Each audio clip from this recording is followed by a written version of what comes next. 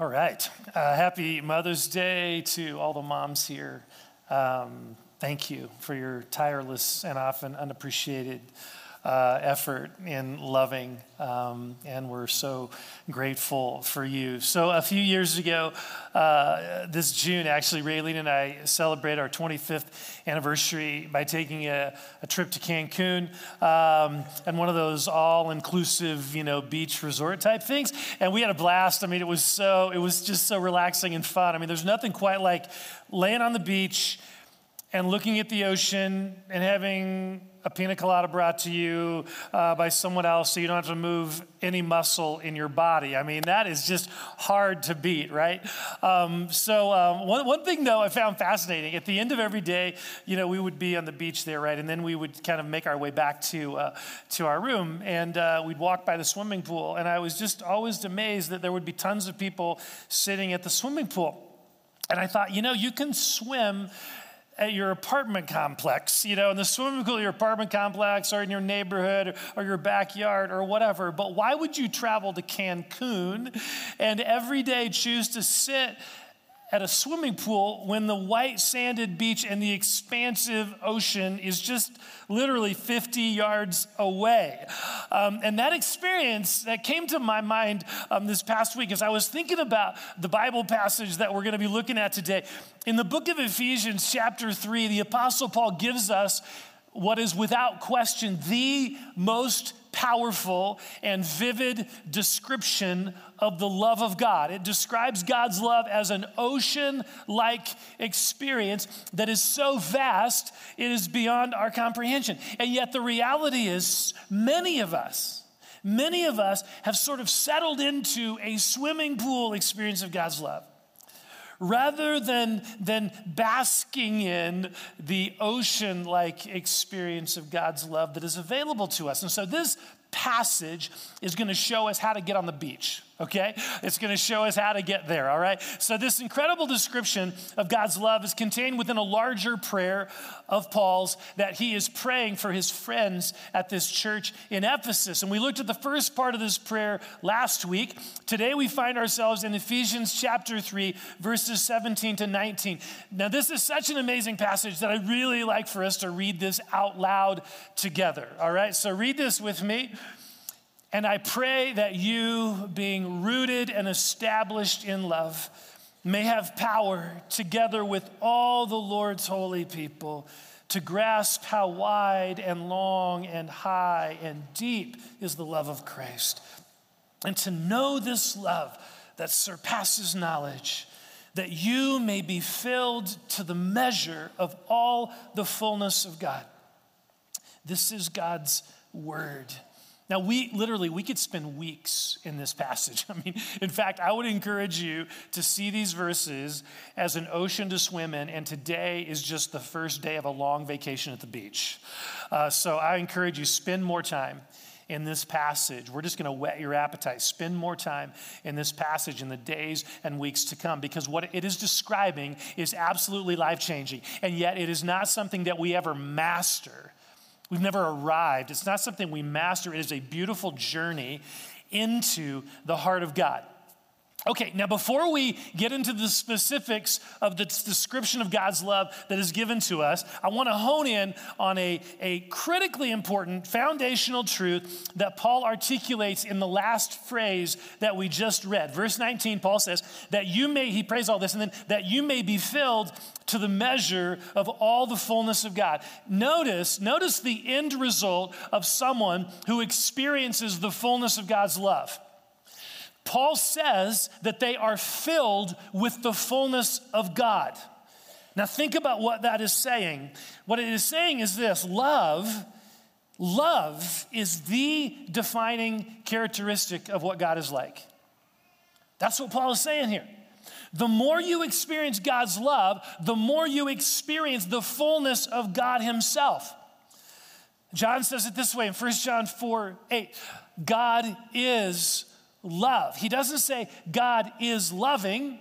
I mean, that's certainly true, but that's not what John or Paul are saying here. They are not saying that God sometimes acts in loving ways. No. They are saying that the essence of God's character is love. Everything he does is motivated by love, always and forever. I mean, so let me just ask, when you think of God, when you think of the defining characteristic of who God is, what's the first thing that comes to your mind? That's a really important question to ask. When you think about God, what's the first thing that comes to your mind? Really important question to ask. And I'm guessing that for a lot of us here, love is not the first thing that comes to our minds. Love is not the first thing that comes to our mind and heart. For years, I had an image of God that was loving as long as I did what I was supposed to do, sort of like a teacher's pet view of God. So God loved me as long as I obeyed all the classroom rules. But if I stepped out of line, that love got replaced with sternness and judgment, with a scowl of disappointment. That's kind of how I viewed God. He was loving, but if I messed up, he stopped being loving and became this stern judge. But the longer that I walk with Christ, the more I realize that view doesn't really fit with a God who is love, with a God who never stops loving. Now, for me, the issue got more complicated because of all the passages, especially in the Old Testament, where God's judgment is emphasized. And in those passages, some of those passages, he doesn't seem very loving at all. In fact, he just seems angry. And then, if you throw into that mix the whole idea of hell, things get even more complicated. I mean, we all talk about how God loves every person. But what if a person dies without Christ? Does God stop loving them? In other words, does God love people in hell? See, I don't think I'm the only person who wrestles with these questions, okay? I'm not the only one who wrestles with these kinds of questions because I often feel like, honestly, any discussion of God's love, we talk, oh yeah, God loves everyone, but then we have this little asterisk by it. A little asterisk by the topic. God is love. Oh yeah, God is love. Yeah, amen, God is love. But there are limits to his love. So I was reading a book by a well-known pastor written about God's love, actually, who basically said, just read this book last week, who basically said that God doesn't love everyone the same. So he loves the elect in a different way than he loves the non-elect, sort of like I would love my wife differently than I would love a neighbor. And as I was reading that, I thought, is that true? Is God's love for some people neighborly and for other people, passionate? See, personally and biblically, I can't buy that. I can't buy that. The Bible says God is love, which means that his judgment and his holiness have to fit into this loving essence of who God is. And I believe they do. I believe they do. Paul says in verse 18 of the passage we just read, he says, this love that surpasses knowledge is the love of Christ. It's really important. The love of Christ. The clearest, most accurate picture of God's love is found in Jesus. We are told in various places in the New Testament that Jesus is the image of the invisible God, that Jesus shows us what the Father is like. So if we want to know what God's love is like, if we want to know what it looks like, we need to look at Jesus.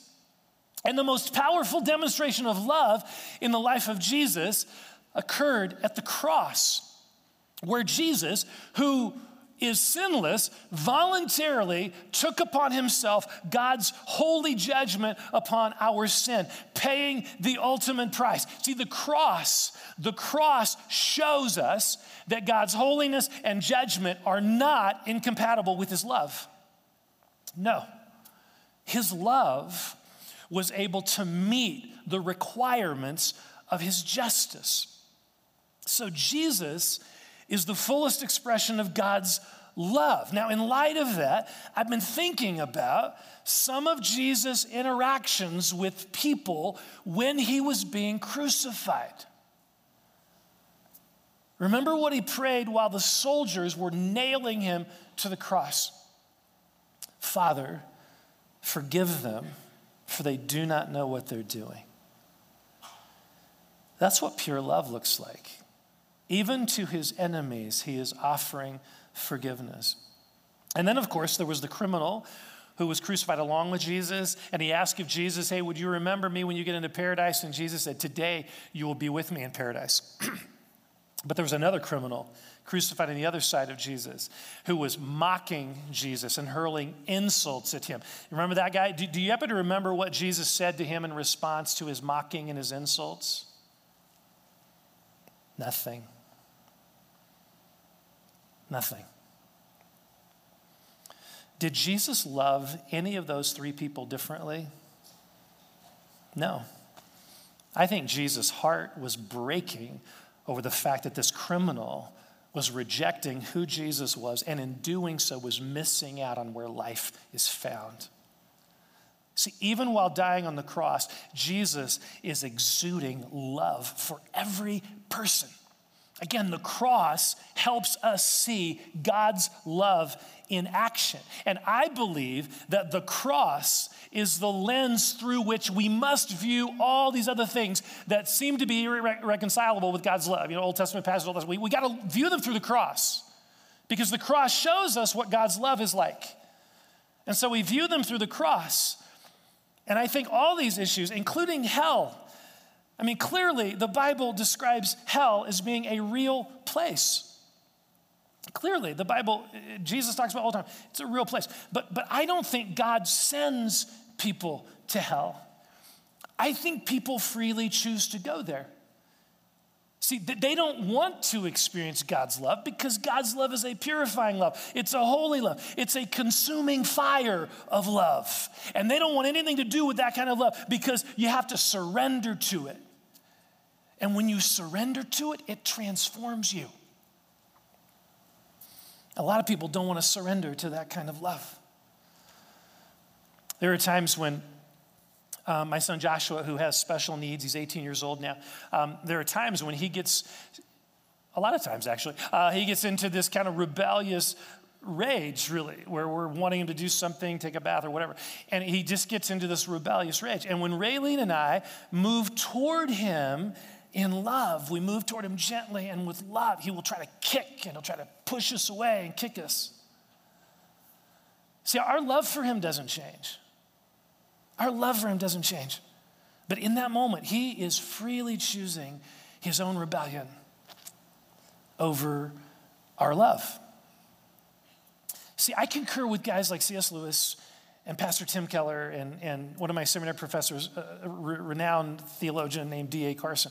I concur with these guys who suggest that hell is actually locked from the inside. See, the people in hell are freely choosing to be there. Their minds and their hearts are so hardened by self-absorption that the thought of God's love is not appealing to them in the least. But see, God doesn't stop loving them. He doesn't stop loving them. They just don't want his love. See, when I look through the lens of the cross, I begin to see how God's love is absolutely at the essence of who God is. No asterisk here, right? It is absolutely essence of who God is. It is a love that includes his justice and his holiness. Now, I still have tons of questions.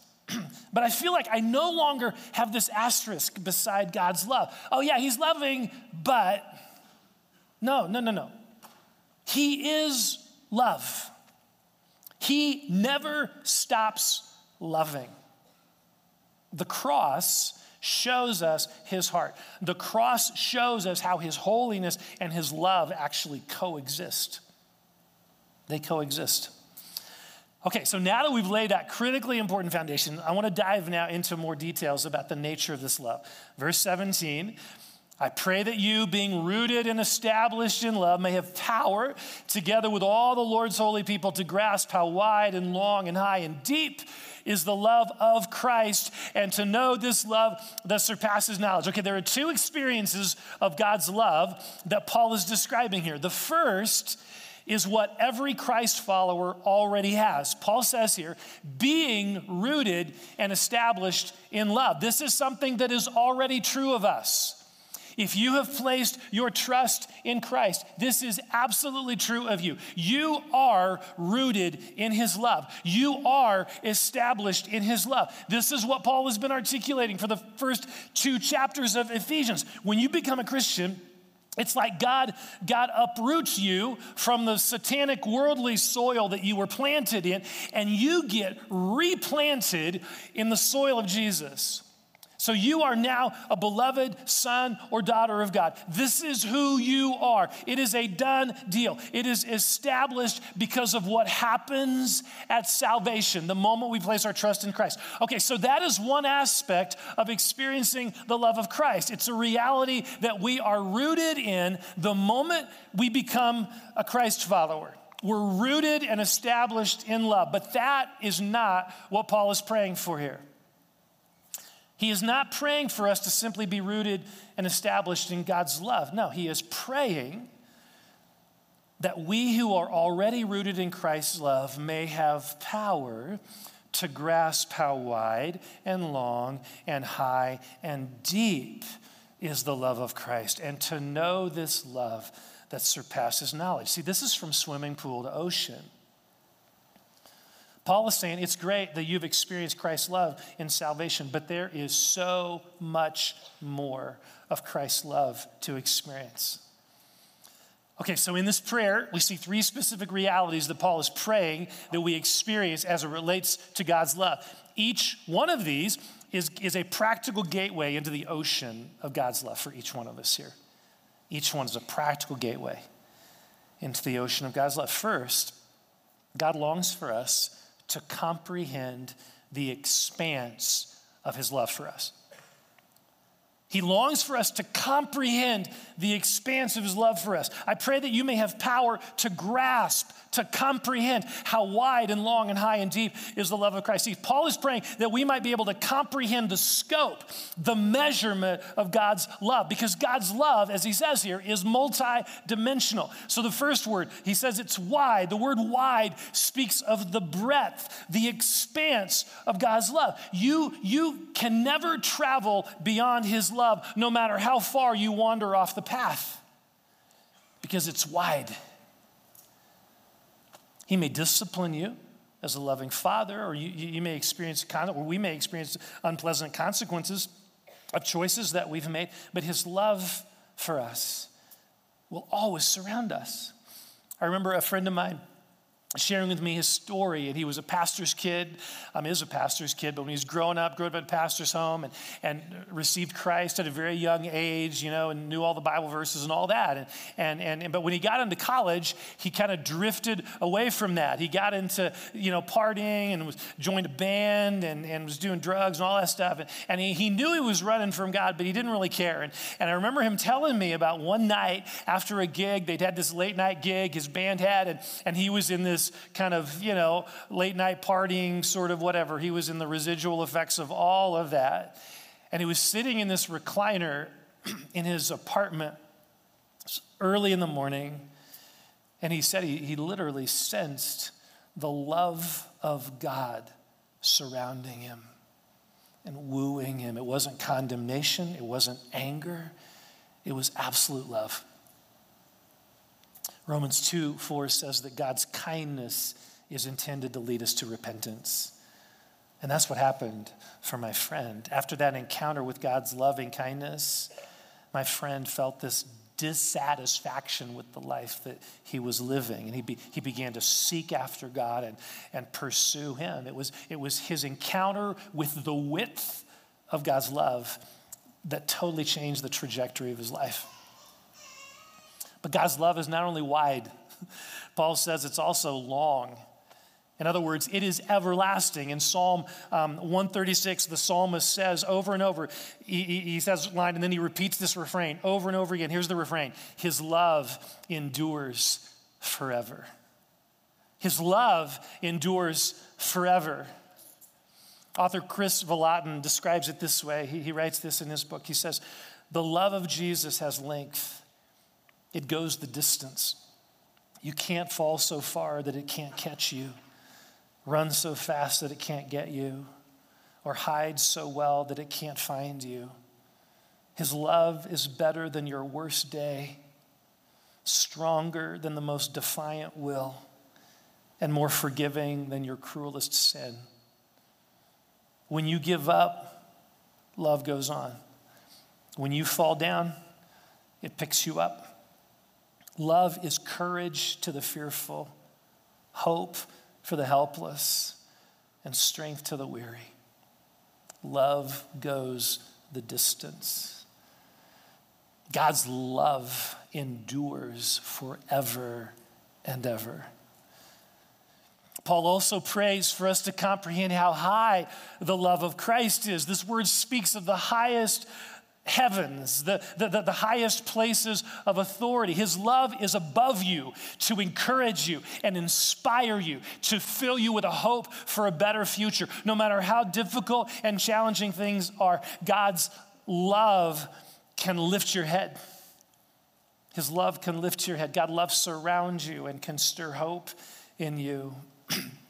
And then, of course, Paul prays that we would grasp how deep the love of Christ is. The imagery of depth in Scripture often refers to places of darkness and aloneness.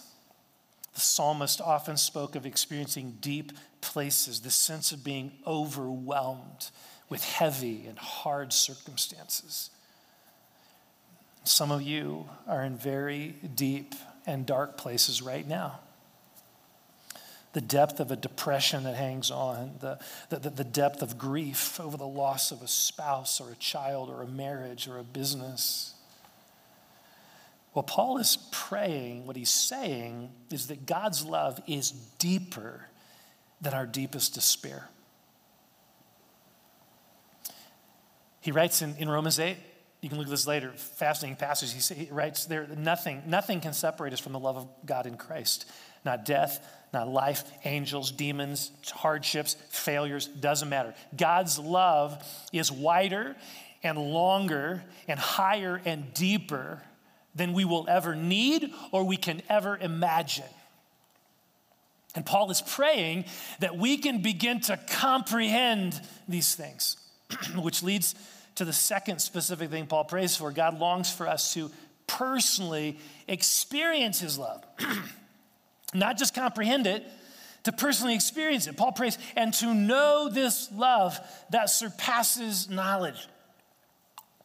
That word that he uses for know, it's a word that speaks of relational, experiential, intimate knowledge. He's not simply talking about head knowledge. Gathering lots of information or Bible verses about God's love or whatever. I mean, that's important, but he's not just talking about having information in our head about God's love. No, Paul is praying for us to experience this in real ways. To experience this love in real ways. So the other day, I was listening to a sermon by T.D. Jakes, who is an amazing communicator. He was talking about this passage, and he said, I can't do his voice, so I'm not going to try. But he said, in order to measure the height and the depth and the length of anything, you have to have gone to the limits. In other words, if we were to measure how wide this room is, right? I'd say, hey, come up here, and we would meet at the center, and you would take a measuring tape, right? And you would have to walk all the way. You start walking, and the farther you go to the edge, the more you can measure how far it goes. I'm guessing all of us have done things, or said things, or experienced things where we've had to measure how far God's love really went. Where in our failure, our greed, our lust, our self-centeredness, we did something where we wondered, how did I get here? And could God possibly love me here? And the answer, I hope you've discovered, is a resounding yes. God is not mad at you. He is not turned away from you. He is for you. He is with you. The cross covers the depth of our sin. No matter how far on the edges we feel we are, the cross covers all of that. God loves you with a love that is wider and longer and higher and deeper than you could ever imagine. This is the journey we're on, right? A journey of discovering and experiencing the ocean of God's amazing love for us. And sometimes we have to walk to what feels like the far edges to discover that he loves us there as well. Which leads us to the third thing Paul prays for in this passage. God longs for us to be filled with the fullness of his love. Verse 19, that you may be filled to the measure of all the fullness of God. Filled. I mean, that word, Paul loves that word. I love that word. It speaks of being saturated with something like a sponge that is saturated with water. So the water fills every open pore in that sponge. Every pore gets filled with liquid. That's the experience that Paul longs for us to have with God's love, where every fiber of our being, every experience, every thought, every minute of every day is saturated with, is filled with the love of God in Christ. And in doing so, we experience the fullness of God. In this kind of filling of his love, we experience the fullness of God himself. Paul is praying for us to experience this life in which God's love permeates everything we do and everything we are. There's something about Paul's description that almost feels a bit unsettling, doesn't it? I mean, this kind of love has the power to change everything.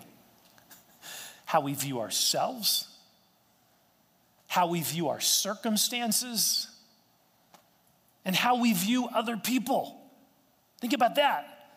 This kind of love, if it's real, what we're talking about here, it has the power to change how we view other people. I mean, think about this. If Jesus calls us to love our enemies, does he love them any less? I mean, his love for us doesn't let us off the hook when it comes to loving other people that we don't like. In fact, it does the opposite. We share the same ocean of God's love with people who look differently and think differently and vote differently and live differently. How can we excuse loving them any less than he does when we share the same ocean with them? How can we excuse that? Loving them any less than he does when we're swimming in the same ocean. Honestly, I think this is probably why we sometimes choose the swimming pool. Sometimes choose the safety and boundaried waters of the swimming pool. The water's clean, sterile, safe. We know who's swimming in it.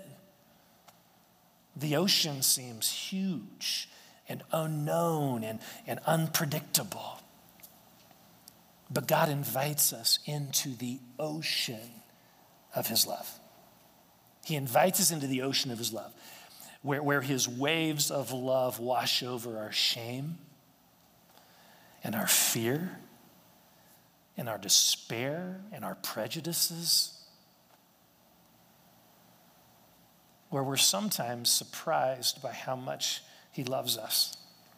A few years ago, I was in just a burned out season of life and ministry, just weariness, disappointment, unmet expectations had really drained me dry. So I took this 3-day spiritual retreat up in the mountains outside, just around Divide, Colorado.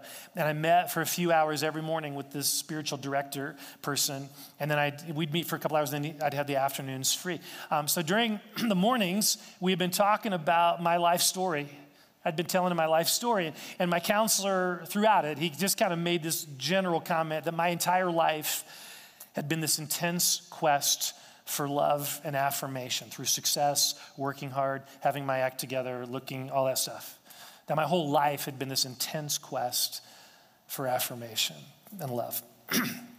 And in our conversation, of course, multiple times, he just reminded me of how much God loves me. But of course, I heard that all through the old filters of performance. So that afternoon, one particular afternoon, I went to this spot on the property. It's a very large property.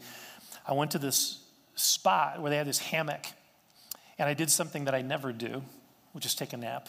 And when I woke up, I'm on this hammock, I woke up, and I was just laying there, and I began to notice this particular cloud, like right in the center of my view. I have always been fascinated with thunderheads and thunderstorms and watching clouds and all that. Always been fascinated with that. So here, literally, I had a front row seat into this amazing swirling kind of cloud that was developing into a thunderstorm right in front of my eyes in a very dramatic way. And again, I was alone on this whole property. They had all left. The staff had left. I was the only one there. Mountains all around me, and this rapidly developing cloud that felt so close. So I just sat there. I just laid there, and I watched it for like 15 minutes, 20 minutes, just watched this thing. And I suddenly had this thought, God, did you do that for me? Did you do that to remind me that you see my heart and my delight in you? And that you see my heart and you delight in me? Did you do that for me? The old me would have quickly dismissed this thought, and part of me was as stupid. Come on. God would never do something like that. He's got way more important things to do. But there was another voice inside of me saying, yeah, that was me. What'd you think? Why wouldn't God do something like that for one of his kids who needed to be reminded that God really does see me and love me? Again, his love is not predictable or sterile or boundaried. It is vast. It is glorious. It is beyond what we could ever imagine. And it is for us and for the people around us. Imagine how our lives would be impacted if that was the lens through which we saw God, and that was the lens through which we saw ourselves, and that was the lens through which we saw others. I mean, no wonder Paul is praying this for us. May God answer his prayer. May God answer his prayer. May you comprehend how vast God's love for you is. And may you experience it personally. And may it fill every part of your being because it's real. The cross of Christ proves that it's real. Amen. Let's pray together.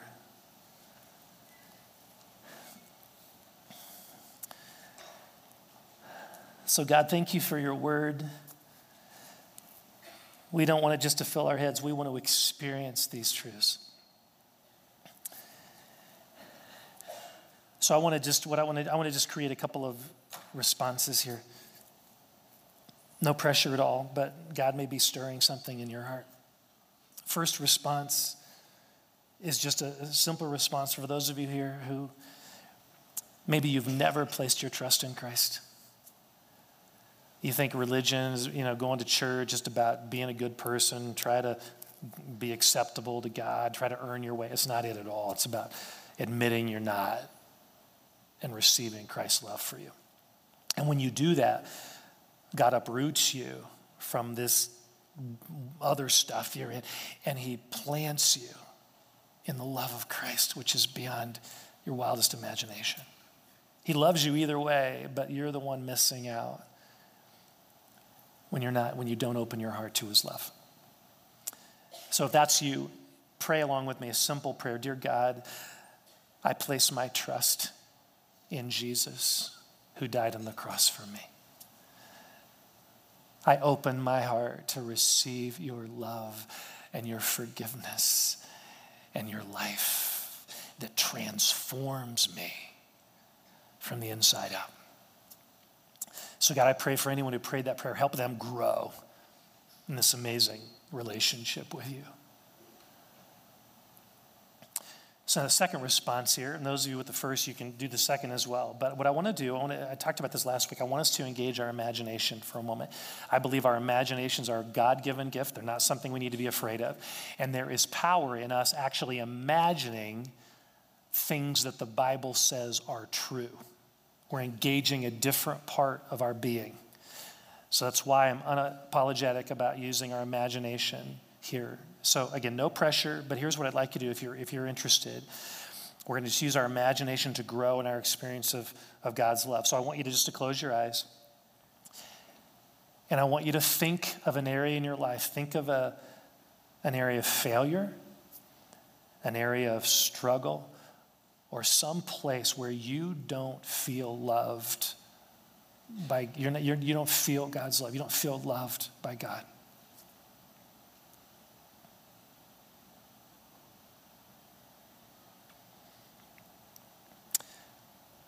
Okay, now what I want you to do is you're kind of thinking about that place in your life. I want you to imagine God's love surrounding you. You could see it as a mist. You could see it as an ocean. You could see it as a warm, glowing bubble. You could see it as a warm light surrounding you. Whatever you're imagining, but I want you to imagine God's love surrounding you because the Bible says that's exactly what it does. So just take a moment. Imagine it all around you.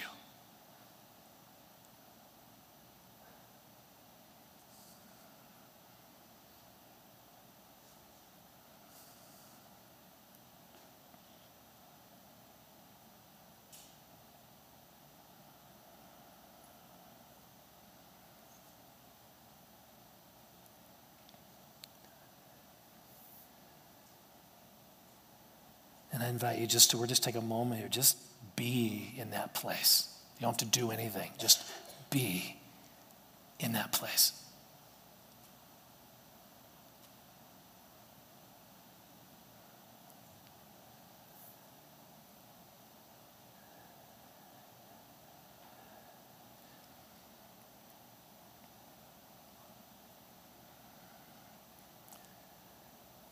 Now, while you're there, again, we're going to speed this up for just sake of time, but you can do this on your own anytime, and I encourage you to. But while we're there, I want to just encourage you. We talked about how God's love, it's transformative. And so if you're comfortable, maybe you're not even uncomfortable, but just ask Jesus, is there anything you want to say to me in this place? Knowing his heart is love, is there anything you want to say to me in this place? So just, Holy Spirit, speak, and let's just listen. What is he saying to you?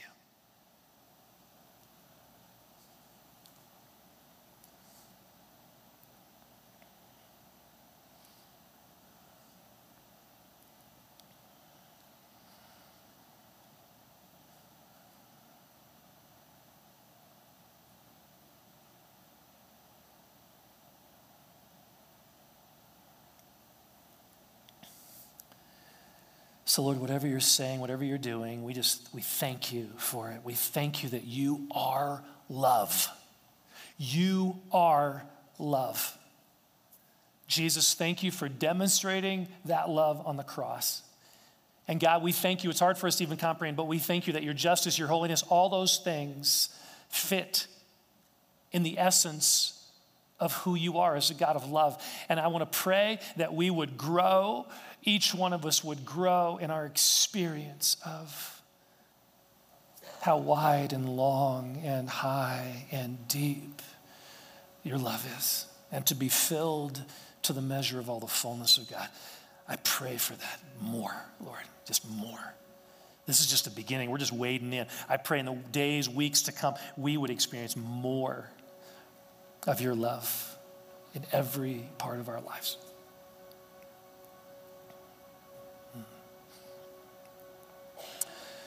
Thank you, Lord. for what you're doing in us. In Jesus' name we pray. Amen.